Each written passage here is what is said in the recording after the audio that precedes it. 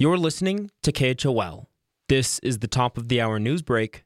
I'm Will Walkie. Behavioral health, that's the combination of mental health and substance use, was front and center at Monday's joint information meeting between town and county elected officials. A survey conducted this year found that the overall mental health of Teton County residents has decreased dramatically in recent years. Abby Ridgway, a consultant who helped conduct the questionnaire of over 1,000 locals, said the average resident reports about 7 poor mental health days every month. That's an increase from about 3 in 2018 and several days above the national average. I often like to say people think of behavioral health as other people's problems.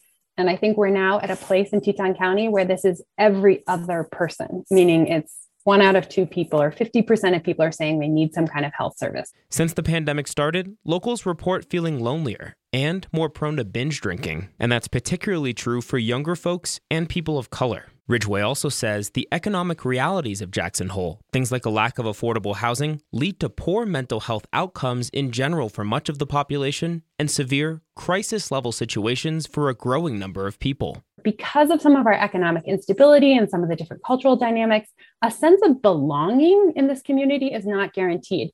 And in fact, many people are experiencing a lack of those strong community connections and support networks. In response to this data, a coalition of human services providers is looking into opportunities for how to improve behavioral health in Jackson Hole. They're implementing new programs already, but plan on returning to local electeds early next year to talk about specific policy and funding recommendations.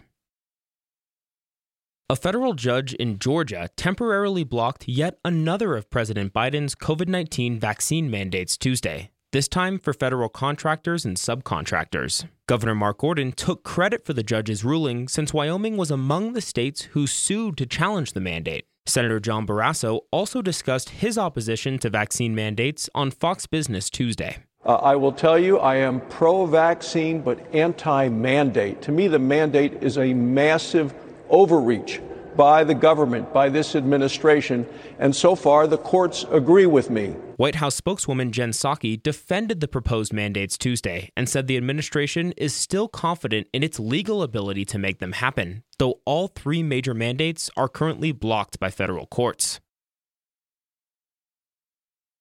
And finally, up to 900 bison in Yellowstone will be removed from the herd this winter. The animals will either be shot by hunters, placed in quarantine, or sent to slaughter in an effort to prevent overgrazing and the spread of a deadly disease to northwest Wyoming and southern Montana cattle. Brucellosis, which is rare for humans but deadly for cows, often spreads between species, and when buffalo herd numbers are high, as they are now, the chance for contact and disease spread becomes more likely. More than 5,400 bison currently roam Yellowstone.